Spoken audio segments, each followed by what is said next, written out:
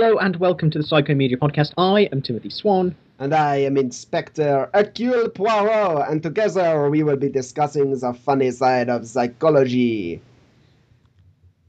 This is going to be somewhat tiresome if I have to spend a lot of time with Poirot. It's nothing to do with the accent, it's just the mustache. It's Movember, come on, just get over yourself. It's an e-tash for the purposes of podcasting. Hello, how's things? Things good? Yeah, right, are we asking each other that or the listener? Yeah, I'm here, and that's what counts. I think you can speak for them. Okay, we're listening and we love this show so much. It literally is the greatest source of joy in our lives. I'm going all kind of Chris Traeger on it. Because that's how I imagine all of our listeners respond to us. Also, that Tim and Ben are like my total joint heroes and I love them deeply, deeply and equally. In many, many ways. Okay, well... Should we have some real feedback to disprove that with facts? Let's, and I'm going to start. Because my piece of real feedback actually feeds into the subject of this week's show. I went home at the weekend for something which will potentially come up in the What Moob section, and had a very interesting conversation with my dad, who has, I think, heard one episode of the show. And he was telling me about a work colleague of his who tragically was involved in a rock climbing accident and lost the lower part of one of his legs very recently. And my dad went to visit him in hospital, and they had a long conversation about various things, and the guy seems to be doing okay, so that's good, I guess. But as a result of this, my dad was asking me, he remembered a long time ago me telling him about V.S. Ramachandran and his theory of phantom limb syndrome, because this work colleague of his is experiencing phantom limb. Right. And I could remember most of the salient details of Ramachandran's theory, but it got me to thinking whether there might be any kind of modern updates to that theory. And I was pretty sure we'd covered aspects of Ramachandran's work on the show before. In fact, I think we dedicated a whole episode to him. But absolutely. I thought this could be an interesting and, at least for me, topical subject to cover. So this week we will be looking at phantom limbs and, secondarily, the work of the great V.S. Ramachandran and associated literature. Yes, absolutely. So we're going back to one of our heroes. I had been thinking about doing a whole, Heroes of Psychology series starting with Ramachandran. So this tickles that a little bit. Well, yeah, we do a series of podcasts about each of the heroes of psychology in turn, and then they join together in an as yet unprecedented mashup film that's never been attempted by any kind of media conglomerate, and then their nearest rivals, or our nearest rivals, will attempt to do the same thing and almost inevitably not succeed as well due to a fundamental misunderstanding of the intellectual property on their hands. I guess it would have to feature take that, DC! I was just trying one, figure out who our rivals were, but two, think about who their heroes would be, assuming that their heroes were somehow the counterpoints to ours, so more like supervillains. So it's the Squire and Cialdini film. I don't know if we've identified anyone else as strictly villainous within the context of the show. I think, listeners, tell us. Anyway, yeah, that is a thing that we should definitely do. And that was it. So I was talking to Christina about this before the show, and she was saying that she finds it quite weird that we are talking about Ramachandran because, in a strange way, she kind of thinks of him as hers, because apparently she read up a huge amount of Ramachandran before coming to interview. She's kind of followed him all the way through her psychological career, and in that sense, she kind of feels a sense of ownership over him, which is kind of sweet, I think. It's nice. And I now do feel quite cautious about entering into this episode. That being said, she's also a massive fan of Hercule Poirot, which, when you get round to the outro, you will see that this is kind of a potentially bad episode as far as I'm concerned. Wow, you really have made some interesting life choices today, Ben. Well, I've only really considered them in that sense after the fact. But anyway, do we have some more feedback? Yes. Firstly, So, you know how I told everyone that I'd fixed the RSS so it meant that you could get all the episodes? Turns out that broke getting any new episodes. So you get a choice. Old episodes or new episodes. At the moment, I've chosen new episodes. I may have to, like, either continue trawling literally like page 20 of Google looking for an RSS combiner that doesn't break FeedBurner or doesn't break iTunes, or I need to build a new backend for the podcast. And, I mean, you've seen the Franken podcasts, Ben. The backends on those, not pretty. Yeah. I mean, I like big backends, and I cannot lie, but... Well, that's the problem. FeedBurner doesn't accept a backend that is over 520 megabytes in size. So body shaming our RSS feed. Yep. Basically, it's like in line with the forces of Cosmopolitan, whereas we believe in Sir RSS Mix a lot. Except that RSS Mix is one of the many things that has betrayed me. I need real friends to betray me. This would, like, had we thought about this more, this probably would have been quite an in-depth bit that we could have done there. Yeah, but we haven't. Did you have any more feedback, Ben? Yeah, we got an email this week, which is great. I love it when we get emails. I didn't notice we got an email because Tim hid it from me.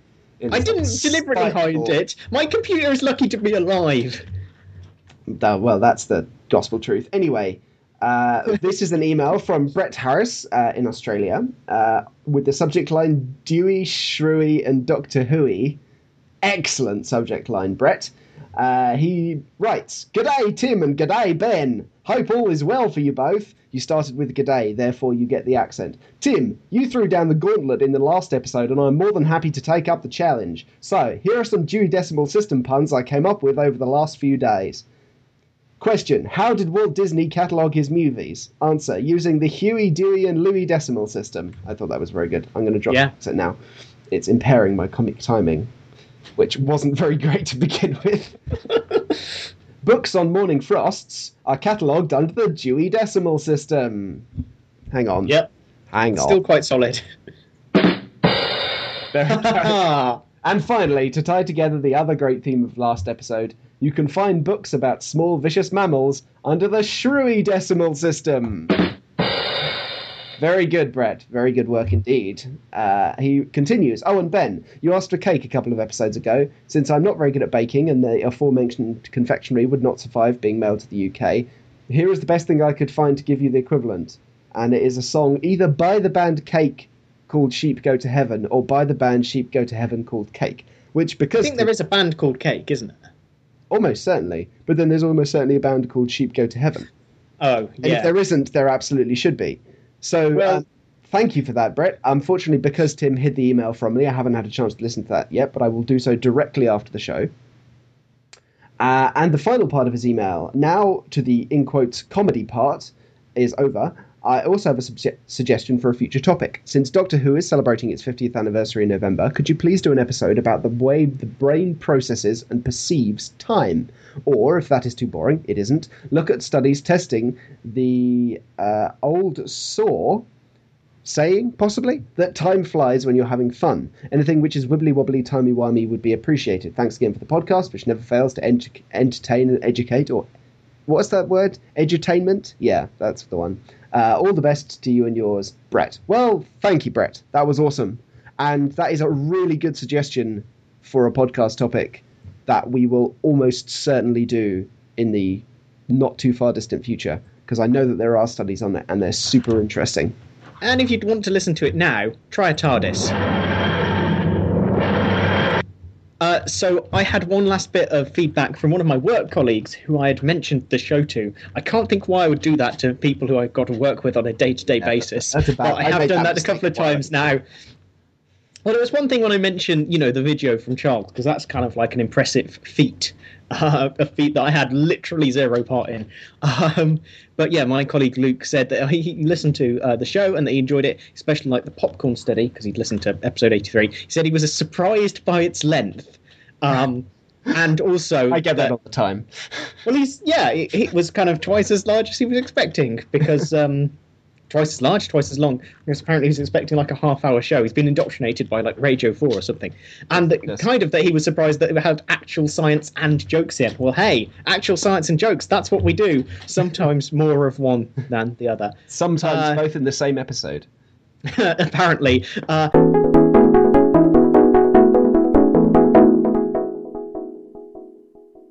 Ben, I am watching the counter ticking away. What moob? What moob? Well, there was a lot of moob this week for me. So your diet is not going well? No, not great. I was struck down by illness last week. No. So that was fun. I then managed to simultaneously create for myself an appalling deadline crisis.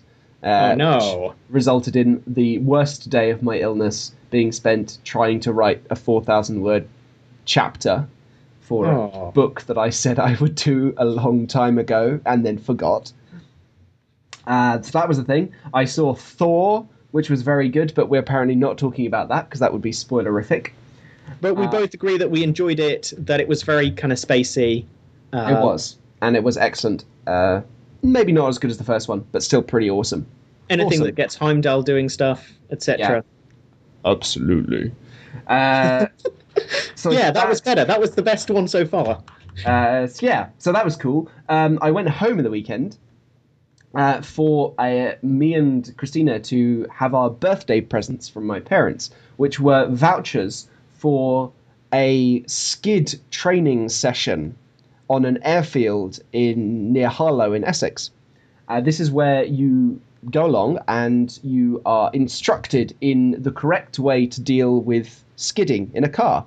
And the way that they do this is they have you in a car which has like kind of stabilizer outrigger wheels on outside each wheel, which from inside the car can be controlled to raise up the main chassis of the car, either the front wheels or the back wheels or in various configurations, to reduce the grip that the wheels have on the road surface, and therefore to kind of emulate conditions like 2 inches of snow or sheet ice or something like that.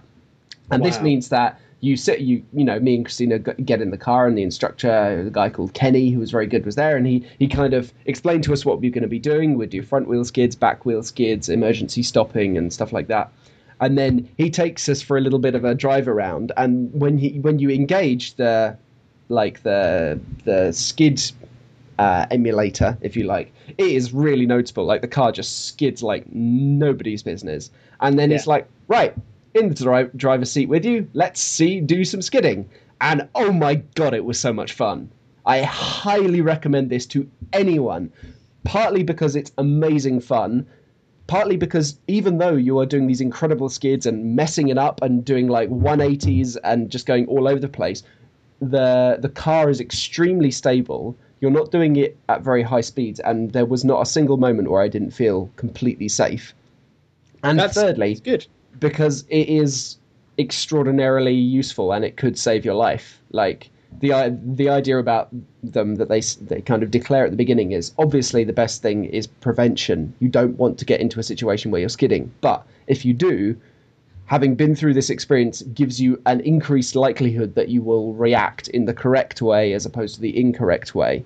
And yeah, for 80 or 90 pounds a pop, whatever it was, I would heartily recommend it. There was like just the two of us basically doing this skid session on one corner of the airfield, and then round the other end they had people who'd paid like £200 to do a single lap of the circuit in like a sports car that they weren't even allowed to drive themselves. And it's just what sports car was it even? There were all sorts of them. That's rubbish. 5 or 6, and it's like we by far got the best deal. We had like 90 minutes of doing basically car stunts, and you get to go slowly once around a track in a Maserati or whatever. Yeah. Right. So I just want to mention what I've done this week. You should do because that. It involves self-promotion and I can't afford to miss it. But I at least was released in the last week a panel game that I did called Battle Gods of Pod. A very, very competitive geek panel game that involves just kind of talking nonsense, doing just a minute, trying to pitch as many like obscure things as you can in in 2 minutes, and a quick fire trivia round. And my goodness, is it tense. I won't tell you whether I won or whether I lost or whether I drew. No, you can't draw. But yeah, I'll stick it in the show notes. You should listen to it if you like me being called the C word. Then you should listen to it.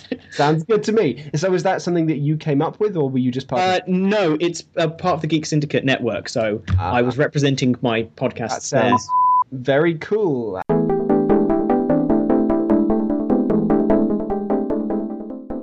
And now on to the psychology.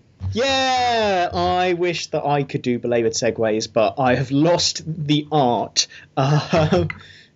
So, phantom limbs. Well, Ben's already introduced the topic by actually knowing someone with a phantom limb. And I'm going to be talking about a paper by Schmaltzel et al. 2013. Surprisingly non-emotionally manipulative, given the first author's name. Shout out to co-author Christina Ragnur for having an awesome Swedish name. So yeah, we covered phantom limbs briefly in our Ramachandran episode. Anyone who was listening at episode 7 and is still here, well done for your longevity and possibly patience. You know, hours upon hours of solid audio to get here.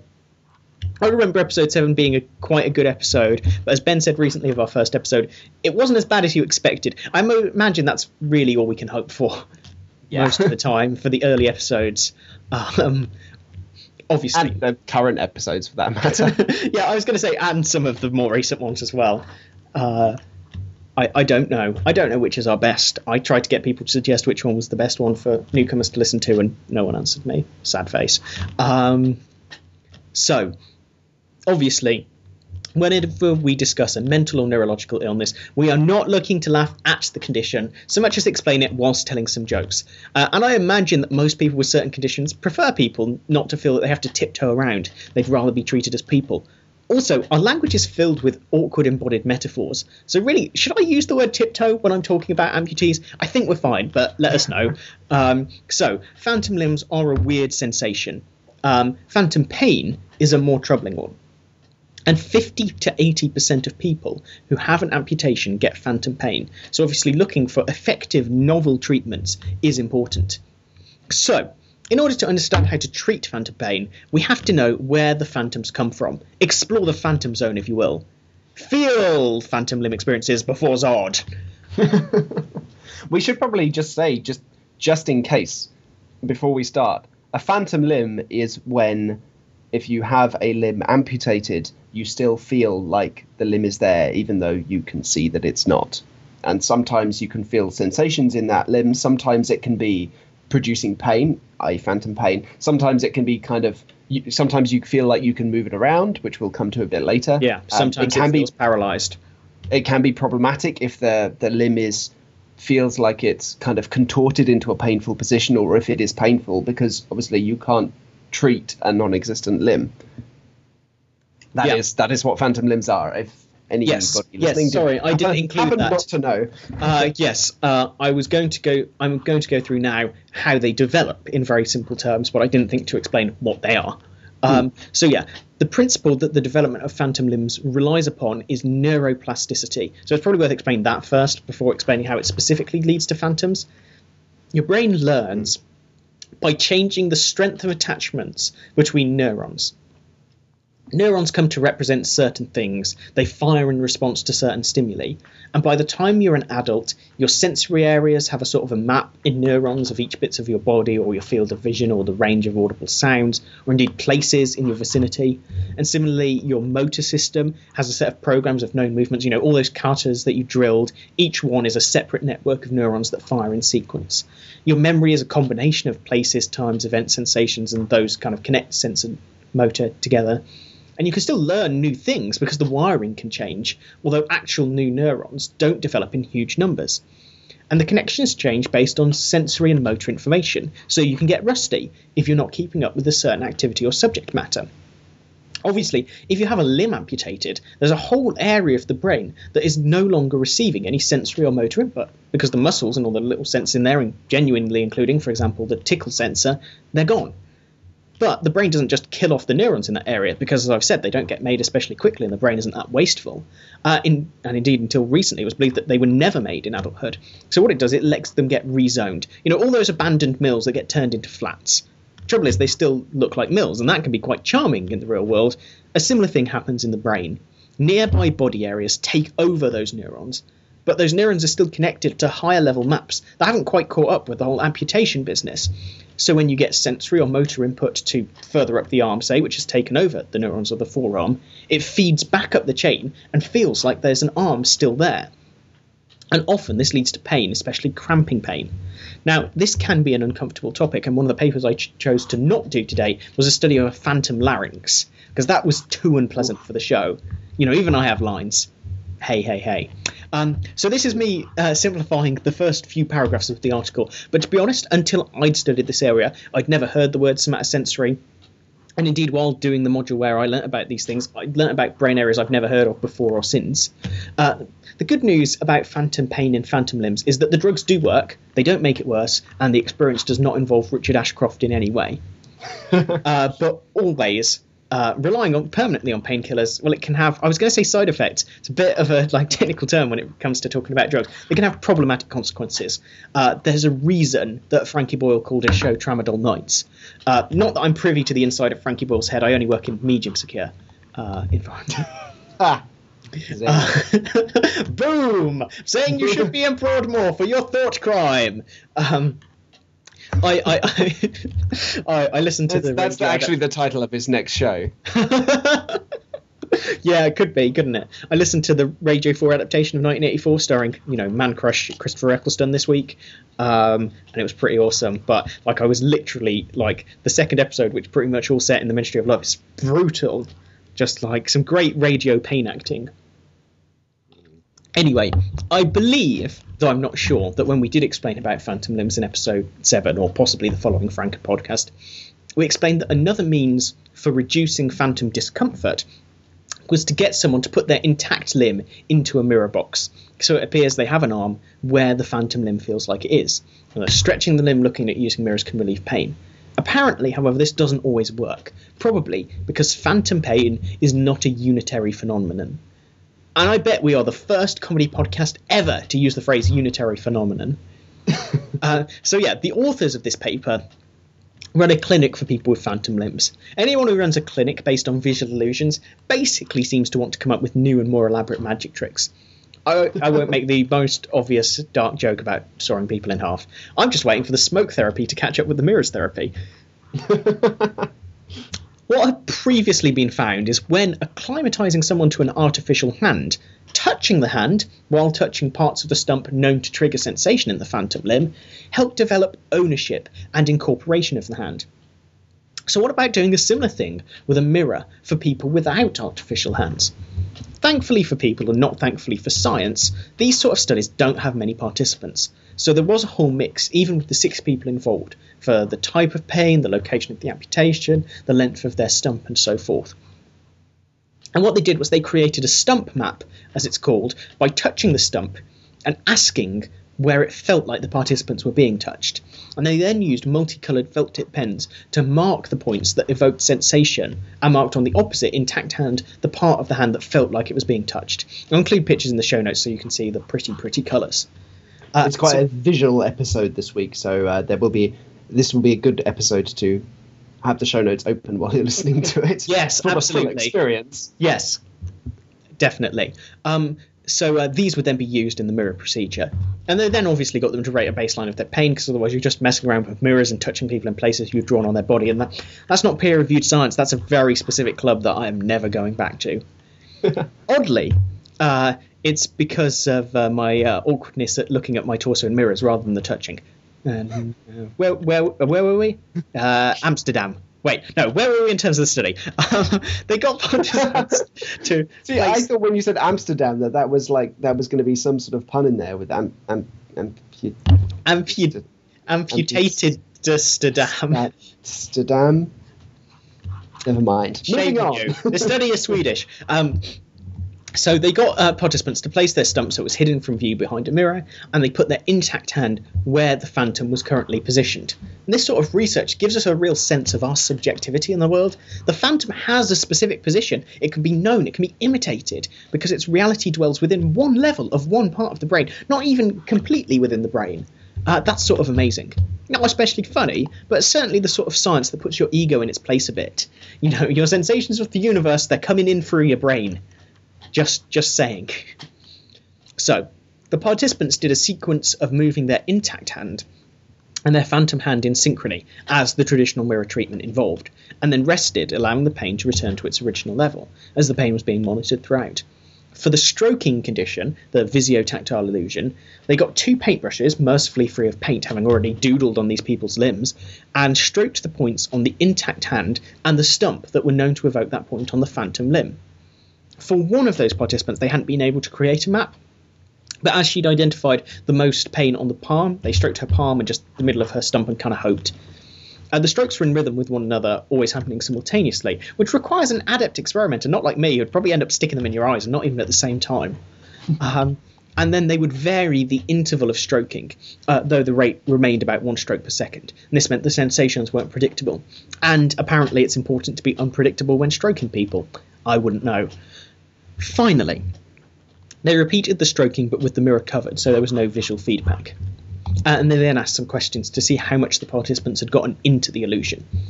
So the movement condition did not show a reduction in the levels of pain.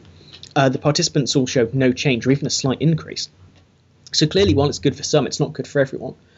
All but one of the participants, however, showed significant pain relief in the stroking condition.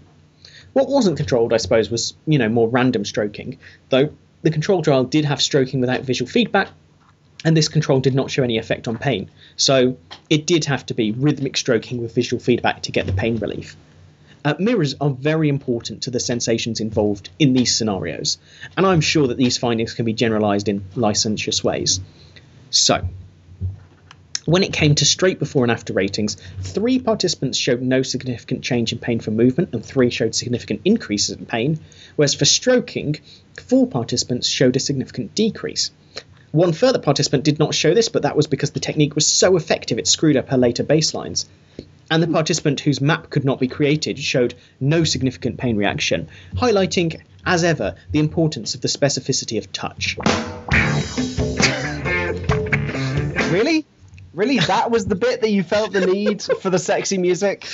Well, I think it's the multi. If that is the baseline, then we're going to be pressing that button a lot this week. Oh, yeah. At least during the outro. Maybe less so during the actual studies, which, as previously mentioned, are more interesting than funny.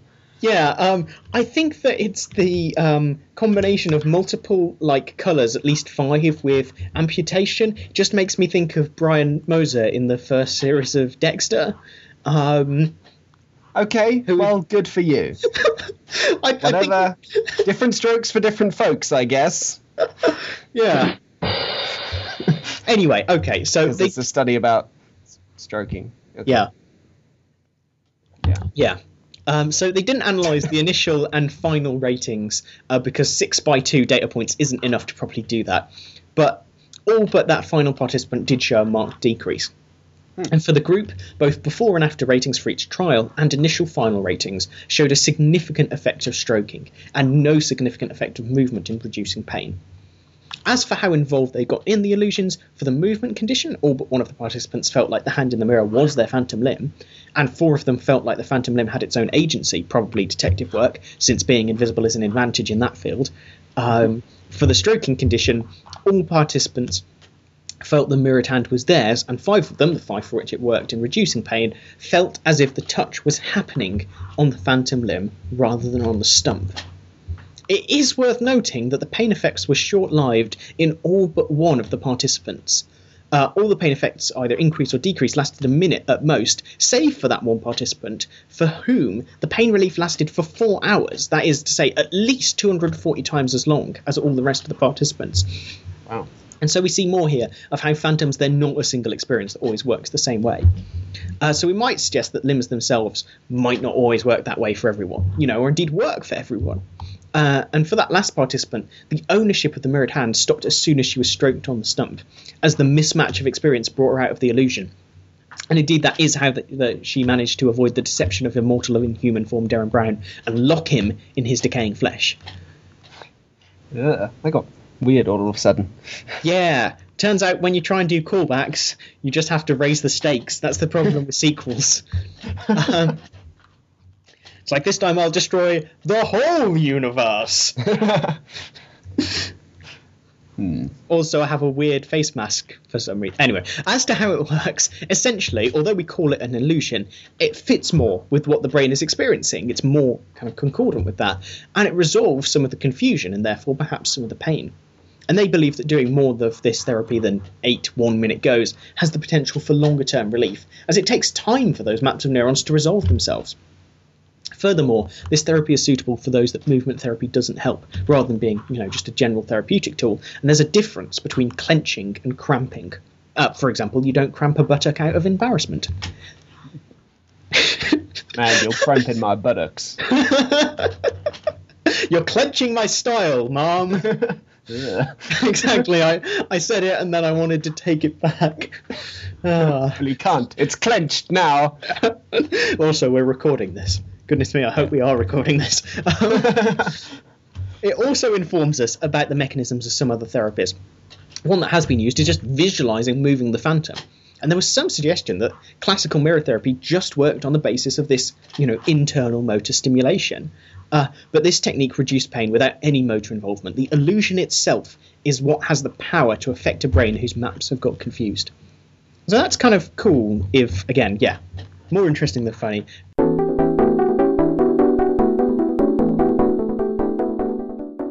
Ben, what can you tell us about phantom limbs? Well, I should, slight disclaimer at the beginning, I'm going to cover a little bit of the ground that Tim has already covered, but in a little bit more detail, kind of on the details of existing explanations for phantom limbs and this and displaced sensation that you often find in people with phantom limbs. So anyway, there are a lot of very strange things about phantom limbs. Obviously, probably the main strange thing is the phenomena itself, the fact that someone can experience sensations in a non-existent limb and can even sometimes exert some degree of motor control over the limb. And my second study that I'll talk about today will have a lot more about that kind of exerted motor control and some of the cool things that you can do with it. However, another strange finding that, as Tim mentioned, Ramachandran talks about in his book Phantoms in the Brain, which we would both heartily recommend you read if you haven't already, if you're in any way interested in this stuff. One of the other strange things is that physical contact with other areas of amputees' bodies can sometimes elicit sensations in the phantom limb. So not just touching the stump, but also quite weirdly disparate parts of the body. So imagine, for example, someone touching you on the ear and you feeling that sensation in your foot, except you don't have a foot. That is basically what we're talking about here. Various researchers, including Ramachandran himself, have documented this effect. And in particular, they found that patients who have lost, for example, a hand, often feel sensations in their phantom hand when touched on the same side of the body on their face or on their trunk, their torso. Now, Ramachandran's proposed explanation of this is kind of fascinating. First of all, we need to know how touch sensations are represented in the brain, which Tim briefly talked about. Basically, the brain areas that register tactile inputs for the body are arranged topographically. So the neurons that respond to sensations on your hand are next to those that respond to sensations on your forearm, which are next to those that respond to sensations for your upper arm, etc., etc., etc. This topographic representation of touch in the brain is often called the homunculus, which is Latin for little man. And if you Google homunculus, you'll see pictures of this very freaky-looking little guy with huge hands, huge lips, and huge genitalia. This is because the density of touch sensors is much higher in the skin of your hands, lips, and genitalia than other areas of your body. Your hands, lips, and genitalia are much more sensitive, and consequently, these areas take up much more of the kind of brain real estate for sensory representations. So how does Can I ask a homunculus question? Yes. Does the motor homunculus have large genitalia as well? No. And it has smaller lips also, I think. Or no, not much smaller. It's slightly different. You need to use them similar. for speech. Yeah. There is also a motor homunculus because obviously you have a kind of outgoing representation of is it afferent signals? No, efferent signals, like outgoing signals from your brain. I was going to say, don't ask me that. That's too neurophys for me. Yeah. Anyway, so there is also a motor homunculus, but for the purposes of Phantom Limbs, we're generally talking about the tactile or the somatosensory homunculus. So, how does the homunculus explain the fact that some amputees experience phantom sensations when touched on, for example, the face? Well, the somatosensory cortex, the brain area responsible for touch sensation, isn't actually itself shaped like a small disturbing man. In fact, it's a strip of brain tissue that runs down the lateral, the outside edge of the parietal lobe. To visualize where it is, imagine you take a strip of ribbon and you put it under your chin, like you're tying a chin strap, and then you stretch it up, pull it up over your ears, and tie it on top of your head like a bonnet. The somatosensory cortex will be sitting roughly below the section of the ribbon, starting just above your ears and going up to where the two ends of the ribbon meet on top of your skull. Now, remember, we roughly, depending on how far forward or how far back you tie the ribbon. Now, remember we said that the somatosensory inputs are arranged topographically. That is true, but they are also kind of folded in and on top of each other in order to fit a distinctly non-body shaped, fit into a non-body shaped chunk of brain tissue. So, for example, although the neurological representation of the hand is next to the representation for the forearm, it's also, coincidentally, right next to the representation for the face and for the trunk. By the trunk, as I said, I mean the torso, not like an elephant's trunk. Don't worry, humans do not have vestigial trunks. Although... Not even like in the brain, hidden. Although if you consider the somatosensory cortex of an elephant, I guess its trunk would probably be pretty close to its hands, paws, hooves. What do elephants have? Although, actually, come to think of it, in an elephant's brain, its trunk is probably right next to its trunk. Yeah. Which is very confusing and probably explains why there aren't any elephant neuroscientists. Anyway. Well, also because they would spend all of their time focused on a hippocampus that can't actually forget anything. Yeah, that is... Elephant neurophys. I think we've covered literally everything. Elephant neuroscience jokes for the win. Okay, back to Phantom Limbs. So this scrunching up of the technical term, of the somatosensory map, was used by Ramachandran to explain this kind of mislocalization of touch sensations from the face to the phantom hands of amputees. So, because the neurological representation of the face is right next to the hand, you get this kind of overspill. And this also ties into what Tim was saying about neuroplasticity. The human brain is highly plastic. When damaged, the brain is shown the capacity to basically repurpose areas of cortex that to take over from lost tissue. It's also been found that when the source of a sensory input to a particular brain area is lost, those cells that used to code for it can then be taken over by neighboring areas, so that the raw materials of the brain are still in use; they're not being wasted. For example, so one of the ways this has been demonstrated is in mice. They have a similar kind of topographic representation of the sense data from their whiskers. So if you remove one whisker from a mouse, the cells in the mouse's brain that used to code for that whisker will be repurposed to represent sensations for nearby remaining whiskers. So in the case of phantom limb patients, what Ramachandran thinks is that essentially the same thing is happening, just with a kind of weird psychological twist. For example, in the case of someone who's lost their hand, that sudden loss of sense data from that location means that the cells in the patient's somatosensory cortex that are used to code for the hand will gradually be repurposed by neighboring areas of this homunculus, for example, the forearm, the face, or the trunk. However, because for some strange reason the brain hasn't quite adjusted to the absence of the hand, actual physical touch on the face, the trunk, or the forearm will often be experienced as sensations on the phantom hand.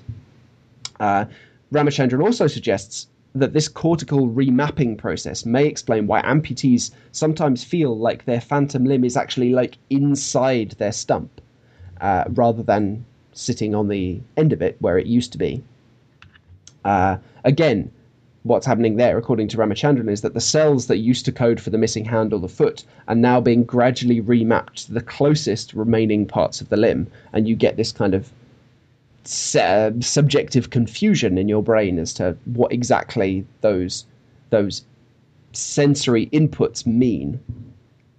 Cool. So that's all extremely weird and interesting, not just in the effects themselves, but also in terms of Ramachandran's proposed explanation. However, as I said way back at the beginning, for this podcast, I kind of wanted to find out if there'd been any developments in the understanding of how phantom sensations work since Ramachandran's book. And in fact, what I found was that there has actually emerged some evidence that kind of undermines the notion that these phantom sensations result from the misappropriation of tactile inputs, basically kind of undermining Ramachandran's theory. In particular, I found that a paper by Knecht, spelt Knecht, et al., where they not only induced these so-called referred sensations, but they also used brain imaging to match those sensations to remapped areas of cortical activity. So they got 8 male upper extremity amputees, so people who'd lost their hands or arms, and they scanned them using a biomagnetometer, which as far as I can tell is just another name for MEG machine. As I'm sure have discussed before, an MEG machine is a kind of scanner that uses sensors called SQUIDs, or superconducting quantum interference devices, which is a very, very cool name and a very cool acronym for an extremely cool piece of technology because they are super cooled. Yeah. Are we ever going to get tired of this, low temperature physics is cool jokes? No, because it is. It just genuinely is. So yeah, they use these SQUIDs to measure tiny fluctuations in the magnetic fields emitted by the brain. Neurons are basically just like little electric wires, if you like. And you know that when you have electric current moving through like a coil, it generates a magnetic field. And basically an MEG scanner just is sensitive enough because of the superconducting nature of its little sensors, these little SQUIDs. It's sensitive enough to detect fluctuations in this magnetic field, which is really, really good and also very expensive. Anyway, Knecht and colleagues measured the somatosensory brain activity in their 8 amputees whilst attempting to induce referred sensations in their phantom limbs. So sensations caused by poking parts of the body that weren't the stump. Yeah. They applied 4 different modalities of touch to various points all across the body. Specifically, they elicited basic touch by just using a cotton bud. They did vibration using a tuning fork, pain just using a pinprick, and heat using a 40-degree thermode, just a little heat pad. Now, in all but one subject, they managed to elicit spontaneous referred sensations in the phantom limb, even though they never actually told the participants that they were expecting to feel something there, which is quite important because demand characteristics can be a big confound in these kind of stuff. Yeah. I mean, I would ask how, like, when you are a phantom limb patient, how many experiments do you get involved in? Anyone with a rare condition is going to get prodded. It's arguable. But even so, I think it's still... We'd have to look at... So in their method section, they write, all subjects had phantom limb sensation, but were unaware of the phenomenon of referred sensations from stimulation of intact portions of the body. So... Okay, well, that's good then. Base covered in that regard. Yeah. However, contrary to what... So they managed to elicit these kind of referred sensations. They poke them on the face or the torso, and the patients spontaneously said that they experience sensation in their phantom limbs. However, contrary to what you'd expect from Ramachandran's cortical remapping hypothesis, they were able to produce these referred sensations from points on both sides of the body. So when Ramachandran demonstrated this originally, he just found that touching someone on their left cheek could produce sensation in a missing left hand, a phantom left hand. Yeah. However, what Connect et al. Found that they could elicit sensations in a left hand from both the right and the left cheek. Now, this is a bit of a problem, because if the cortical representation of the left hand is close to the cortical representation of the left side of the face, specifically on the right somatosensory cortex, because remember, representation of the body is contralateral in the brain. Oh, yeah. So there's basically an entire brain's worth of tissue between the representation for the left hand and the right hand. They're literally on opposite sides of the brain. So it's pretty improbable to suggest that any kind of remapping of the kind that Ramachandran talks about would be occurring across brain hemispheres. It just seems improbable. Can I suggest a way in which it might be? Go on. Well, so what if your respective maps for everything are connected via the corpus callosum, via white matter, because the idea that hands might need to communicate with each other, etc., might exist. So you get a signal into your so your right brain that's come from the left side of your body. It then kind of shoots through, obviously weakened, because the idea of all through a higher level bit. I'm just trying to stick up for Ramachandran, I guess. No, I would just like to say that I don't think this study, it doesn't contradict his theory, but it suggests that there may be more to it than the relatively simplistic explanation that Ramachandran gives. I think absolutely. A large amount of what Ramachandran says is probably still correct. But, I'll get onto that. Anyway, I think that is perfectly plausible that there may be a kind of proliferation across the corpus callosum between hemispheres, which could explain it. But even that in itself is a more complex model than the one that Ramachandran proposes, and something which clearly needs to be investigated. So anyway, they found that this kind of contra and ipsilateral generation of these referred sensations. They also found that the type of touch sensation, the modality of the touch itself, rarely actually matched the kind of touch sensation that the participants experienced in their phantom limbs. So, for example, if the participant was poked with a pin or vibrated with a tuning fork, they rarely felt pain or vibration in their phantom limb. They would often feel just like a sort of tingling sensation. So that, adds another level of complexity to the remap. Yeah. It suggests that it's kind of not within the same modality of touch, because you do have different sense cells in your skin to code for vibration, pain, temperature, basic touch.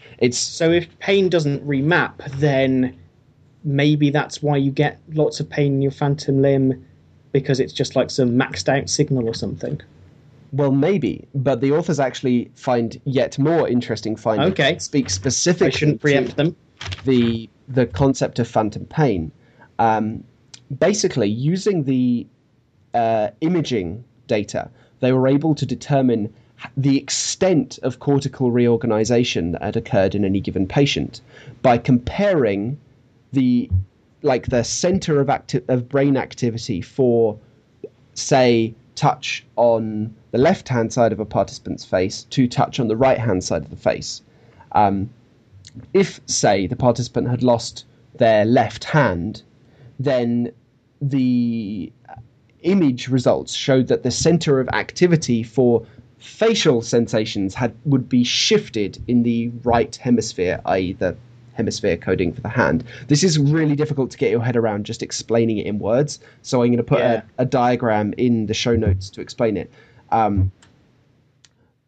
Basically, the center of activity in the side of the brain connected to the amputated limb shifted towards the location in somatosensory cortex normally associated with that lost limb. So the left cheek area of the brain shifted towards what used to be the left hand area of the brain, but now wasn't, because there wasn't any hand. So it's kind of like the average point. Imagine you've got two areas. You've got the cheek area and the foot area. If you touch the cheek area activates. If you touch the foot area activates. You lose your foot.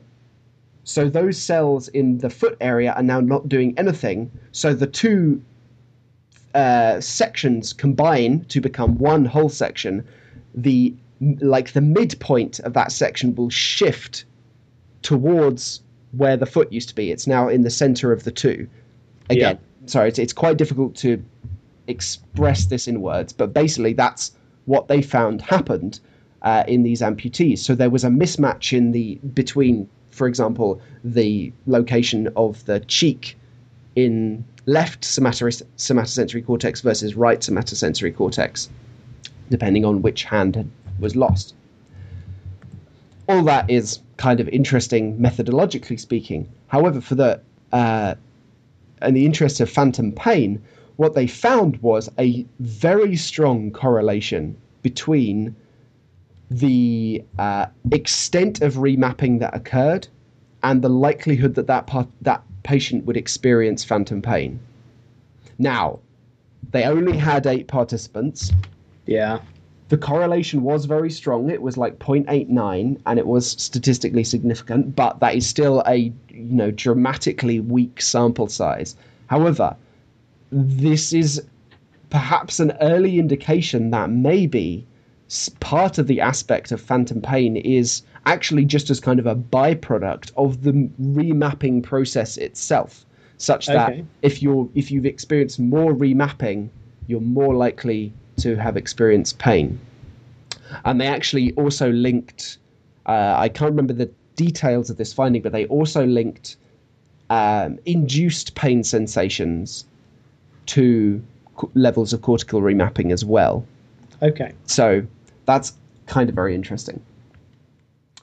As I said, these are all very small sample sizes, but then again, Ramachandran's original results were only on small numbers of people. This is a real problem with these kind of studies. We're in the world of case studies, really, to be honest. Yeah. And possibly in my second study, I'll talk about possible solutions to that. But anyway, if there's anything to be concluded from all of this, other than the fact that phantom limbs and phantom sensations are amazing and weird, it's that although Ramachandran's explanation is very neat and very clever, it's probably a little bit too simplistic given the havoc that limb loss plays on one's somatosensory representations. Cortical remapping definitely does occur, and referred sensations definitely can happen, but it seems like the link between those two phenomena is maybe not quite as straightforward as Ramachandran originally suggested. There we go. End of study. Cool. I think, what we're learning about phantom limbs, heterogeneous, complex, and rare phenomenon. Yeah. I mean, it's like any kind of neuropsychology, the study of basically brain damage, or this isn't brain damage, but it's brain-related damage.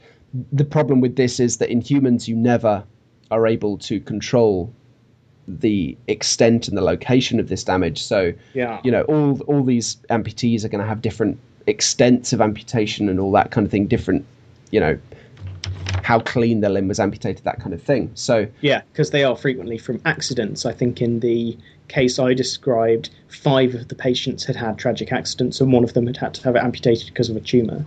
Yeah, and only this one study of them really had 8 who'd been in accidents. So it's all very heterogeneous. Yeah.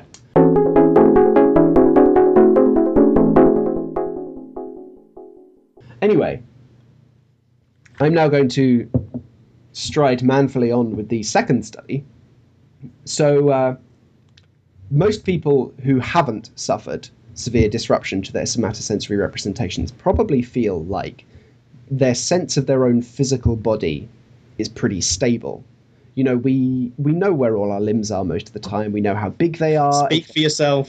Yes. Well, you know what? I decided I wouldn't make a joke about your, actual genuine psychological condition this week. I don't know why. Maybe I'm just feeling more sensitive this episode. Anyway, Yeah. So, mostly, we know where all our limbs are. We know how big they are. We know if they're touching each other.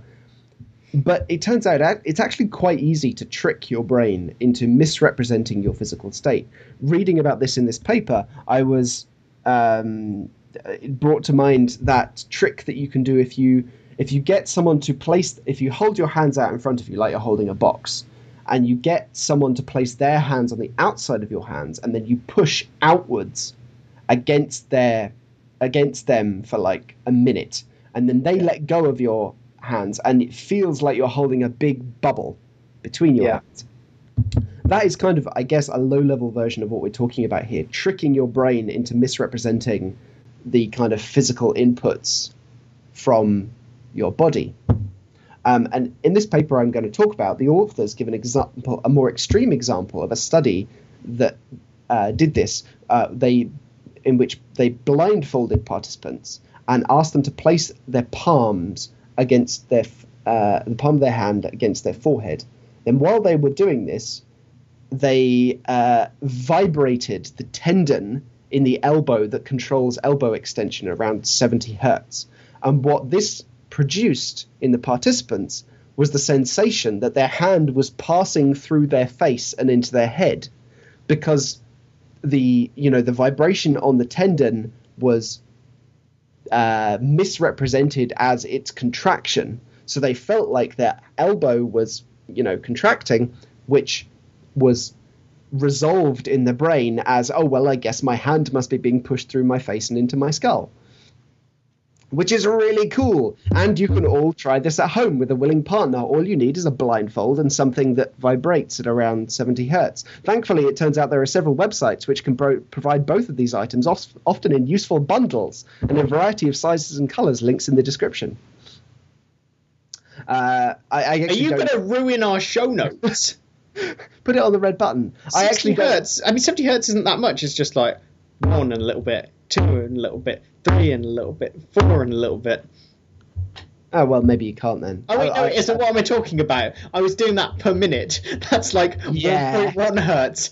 Oh, I'm so... I don't know. I don't know how easy this would be, and I don't really want to suggest that people actually go out and do it for the fear that they might seriously damage their tendons. I thought you might be able to do it with like an electric toothbrush or a vibrator, but, either way.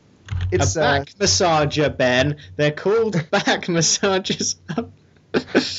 I was just trying to look up if I could just find 70 hertz to play online, but apparently there's a bass track called "I Bet You Can't Play 70 Hertz," so that kind of causes a problem. Okay, here we go. I think we're getting something here. Wow, I do feel like my hand is being jammed into my face. I can hear something really quietly in the background. Yeah. Oh well. Yeah. So. Sorry. Anyway, you were talking about ruining my show notes. Yeah. Anyway, moving on from that. This kind of experiment raises the intriguing question of just how limited our body image is by physical reality. And its results, as well as phenomena like phantom limb syndrome, certainly seem to suggest that as far as our mental representations are concerned, we're pretty much in the Matrix. We are psychologically bound to a set of limitations but those limitations, it's entirely possible to shake them free given the right pill or amputation or a vibrator. Man, that scene could have played out really differently. Anyway. I don't want to see that version. Just because Keanu Reeves' acting is not of the standard required of those sort of movies. Boom!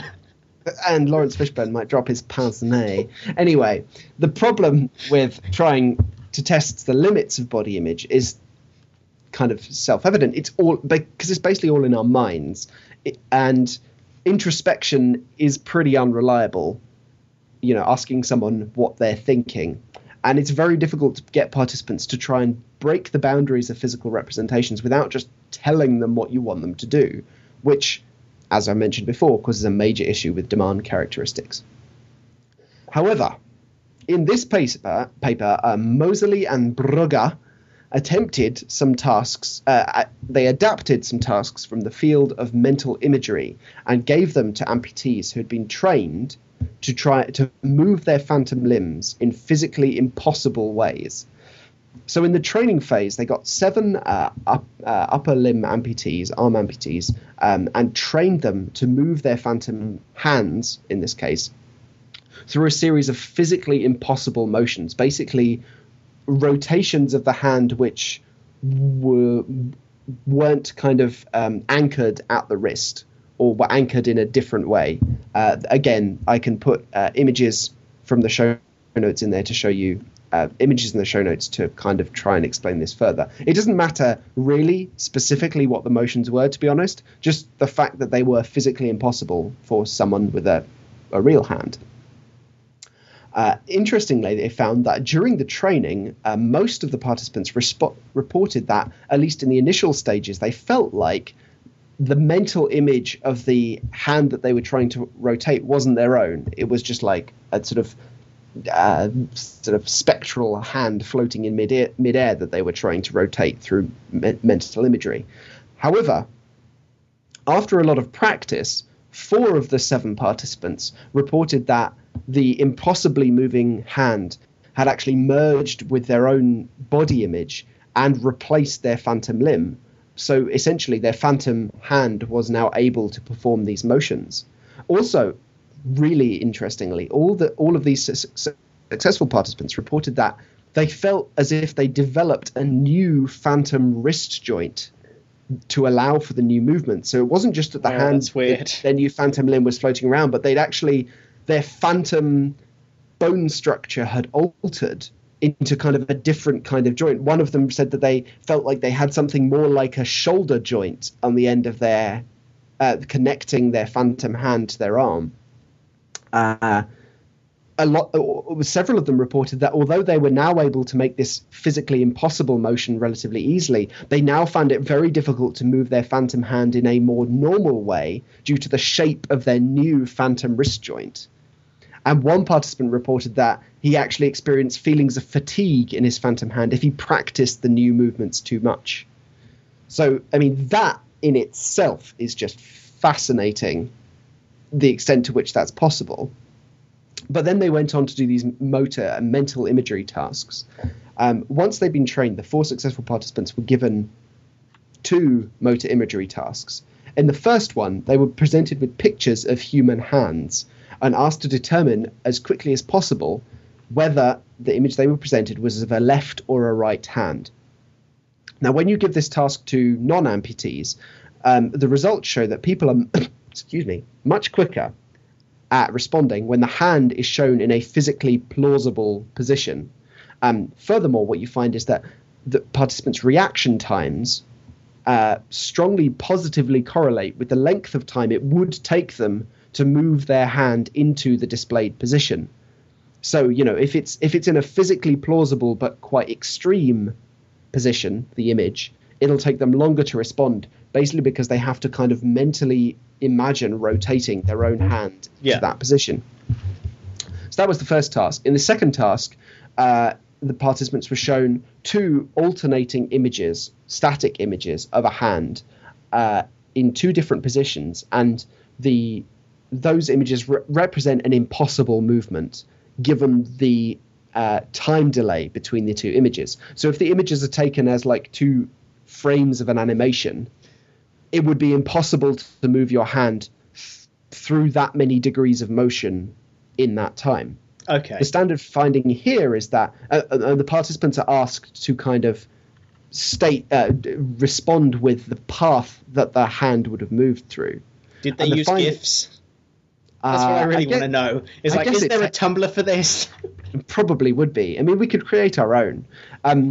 So the standard finding is that participants will report the impossible movement right up until the point where the time delay between the images becomes long enough for the hand to actually follow like a longer physically plausible path. Okay. At which point that becomes their preferred response. So, before training, all the amputees showed the normal patterns of responses to both of these tasks. However, after training, the participants who'd successfully learnt to make impossible movements with their phantom hands showed increased reaction times on the first task for images of hands in impossible positions that matched their new abilities. And but this was only if the image was of the same hand. You know, they had a phantom left hand, it would have to be a left hand in the picture. On the second task, the participants showed the normal pattern of responses unless the hand was on the same side as their phantom, in which case they always preferred the impossible motion path, even at long latencies. Okay. So it basically the implication of this is that thanks to basically altering their mental representation of their physical body, that had a clear knock-on effect to the way that they mentally represent motion and movement through space. The two processes seem to be inextricably linked. Wow. And so, yeah, apart from the basic coolness of these findings and the fact that the 4 participants had essentially been turned into mental imagery-based superheroes, what is particularly about this study is, like I said, that the change in their internal model of motor action was only possible because their, in quotes, physical state of the phantom limb had been altered and internalized as part of the participant's overall body image, which absolutely supports this idea that our internal representations of body and motion are inextricably linked. What would be really cool to see is whether it's possible to create similar effects in non-amputees. The reason for why these authors chose to test amputees is because they already possess body parts that can break the laws of physics, at least as far as their mental representations are concerned. You know, according to their mental representations, they genuinely do have a phantom hand, and that phantom hand, by the evidence of this study, can do things that a normal hand can't. What I was wondering is, going back to that study at the beginning where they got participants to feel like they were pushing their hand through their head, I wonder if you could induce that kind of physics-breaking sensation long enough to then carry out like these kind of mental rotation tasks or something like that. I think it would be very tricky to set up a situation where that would work, but it would be really cool to try. And, on a practical day-to-day level, I'd like to think that it's possible for me to trick my own body into feeling like I have antlers or a prehensile tail or maybe just a really, really big hat. Okay, so you want to mess with your body map for your own amusement. I was thinking, because it doesn't matter that other people can't see it.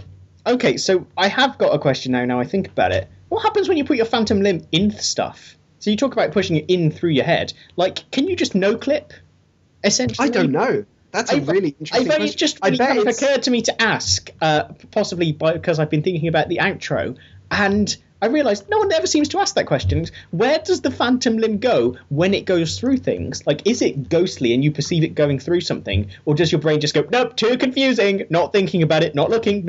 I imagine the latter, because it will just confabulate. Just like, well, it didn't go through the thing. I was putting my hand here, probably, based on the right brain work that Ramachandran's done previously. I guess it again, it's probably very heterogeneous. Different participants probably can do different things with it.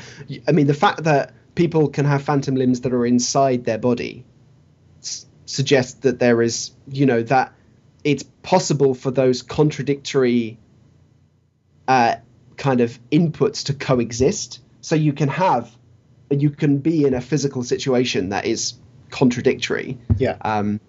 I wonder if it's the case that if they are external phantom limbs, that they just, if I put my hand up against the wall, I can't make myself push my hand through the wall. Maybe that kind of remains. Like, if they feel like they're pushing their phantom limb up against the wall, they might not, feel like they can push it anymore. Yeah, but where is that sensory input coming from if it's not referred sensation? Yeah, it's a very interesting question. It's just like the position data rather than the actual proprioception and somatoreception. Anyway, I know you can't answer these questions, but they're interesting to throw out there at least. Absolutely. Okay. So yeah, that's pretty much it. I thought that was a very cool study. Yeah, absolutely. Okay, let's draw some conclusions about phantom limbs, which was the singular topic for this episode.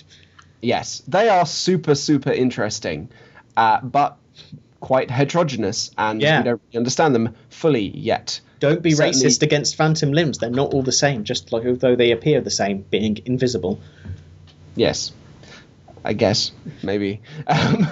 Maybe the kind of somatosensory remapping and referred sensation hypothesis that Ramachandran put forward isn't quite as straightforward as he originally made it out to be, but certainly the components of it's still there. Yeah, and you can use that as a basis for various types of therapy, some of which help some people and some of which help others, but sometimes you can't, you have to figure out what works for what person. Absolutely. Although it would be interesting to see if, making generalizations about the nature of phantom limbs is quite difficult, if there were any way to kind of maybe categorize which kinds of treatment work for which kinds of limbs, whether the amount of remapping that's gone on maybe makes certain kinds of treatment work better for certain given it's related to types of pain and types of pain related to effective treatment, you can kind of suggest that it would. Let's go do it. Let's start a lab for neuropsychiatry. That's a thing that both of us could possibly do. That would be pretty damn interesting. Also, like, the principles, at least, that apply to phantom limbs and then specifically their link between body image representations and body motion representations are super interesting, and people with phantom limbs have the potential to become mental imagery based superheroes, and B, that entirely applicable, although much more difficult to induce, in non-amputees. Yeah. And I would like a really big hat. Or antlers. Yeah, but only in your brain. Brain antlers. Probably is easier to get, like, just antler grafts. Just regular antlers. Yeah. Just, they wouldn't be... Like, do antlers have sensory stuff in them? I don't think so. I would imagine it'd be kind of painful if they did. Because they're like like keratin stuff, aren't they? Yeah, and similar to hair. The hoof of a horse doesn't have sensation. It's just the soft pad in the middle that has sensation. Okay, so they're only going to feel feedback when it's just at the base, just like when I pull the hair, basically. I'm just thinking of the clashing antlers. Anyway, that's not a conclusion topic. I think are they kind of embedded in the skull? Yeah, because you get this kind of skull antlers, like on the front of some metal albums and that. Yeah. Yeah. Right. We say goodbye to our listeners. That answers that question. Thank you for listening. I hope you found this as interesting to listen to as we did to research it. We will doubtless return to Ramachandran at some point in the future, possibly in the Psychological Avengers. Yeah. Maybe... Consider the outro to this episode as the post-credit sting to the Ramachandran movie, implying things to come. By which I mean, don't assume that, because it isn't. It's in no way related to the Avengers. But if you want to ask us anything or make any suggestions for future episodes, if by some chance any of you happen to have phantom limbs and can speak to your own experience, we'd be fascinated to hear about it. I sincerely hope that we have managed to get through the episode without being offensive in any way. You can contact us by email. You can email us at psychomediapodcast@gmail.com. You can use the facebook.com/psychomedia. You can find us on Twitter @Team Psychomedia. And I think the last one is the WordPress, psychomedia.wordpress.com. Yes. Good. I was paying enough attention to remember which ones you've done.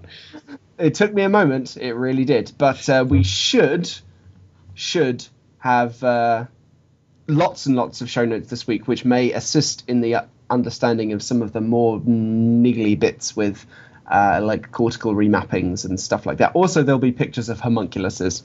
Yep, and I promise nothing too creepy. Maybe. Because it all went in the Franken podcast. Remains to be seen. Yeah. Until next time, goodbye. Bye.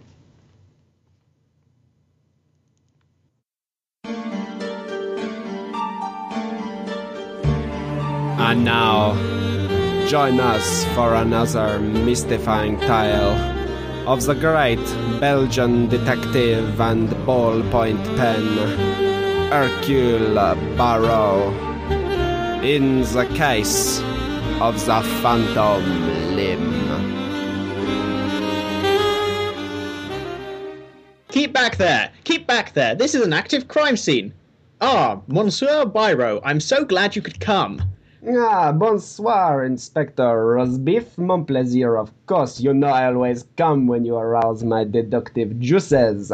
Maintenant, what have we here? Well, as you can see, the thief appears to have entered through the ceiling vent, removed the glass case without setting off the pressure sensors, and removed the ambassador's diamonds before escaping by means unknown. I take it you have no leads? Not as yet, but we know we are dealing with a master criminal. The thief left no traces or evidence of any kind, so we've got very little to go on. Ah, well, mon petit inspector, that is why you have called me Hercule Poirot. From a brief observation of the crime scene, I am certain that I can give you a little something to go on. For you see, this is clearly the work of the master thief known as Le Fantôme. Le Fantôme? But didn't you catch him already? Please, let me finish. This is clearly the work of the other master thief, Le Phantom Limb. Who? I've never heard of him. The Phantom Limb has eluded me on numerous occasions. He lost his right hand during the war, but that has not stopped him becoming the most dangerous thief in all of Europe. But how could you tell it was this, Phantom Limb? Why, mon petit chou-fleur, by his trademark calling card. Observe, right where the pedestal where the diamond was sitting, a white glove from the hand of the thief himself. But there's nothing there. Aha! Exactement, mon petit bœuf. The Phantom Limb only has one hand, so he thinks he is leaving behind a glove. But it is in fact a phantom glove. Well, then I don't know how that helps us. He didn't leave anything behind at all, really. Ah, mon petit cochon d'Inde, that is why you are still an inspector, and I am the one wearing the floppy hat and this ridiculous peep. Now, shut your pretty mouth and observe my highly developed detective skills at work. First, we place a small box over the diamond pedestal, so. Then we insert this small mirror into the box, so that the absence of a glove is reflected in the image. Thus you will observe, it now appears that we have not one but two phantom gloves. I don't see anything. Exactement. Now, for la science. First, I cover the box on the left side, so we cannot see the original phantom glove. Then I place my own hands into each side of the box. Now, mon petit pamplemousse, if you could be so kind as to reach into my trouser poche and pass me the left-hand white silk glove that I took the liberty of bringing with me to this crime scene. There we go. Now, place the glove onto my left hand in the box. There we go. Now, you will observe in the mirror that it appears that I have gloves on both my hands. Yes, but I still don't see how this helps us catch the thief. Hush, mon petit Orsibou. Try to utilize those little grey cells of yours.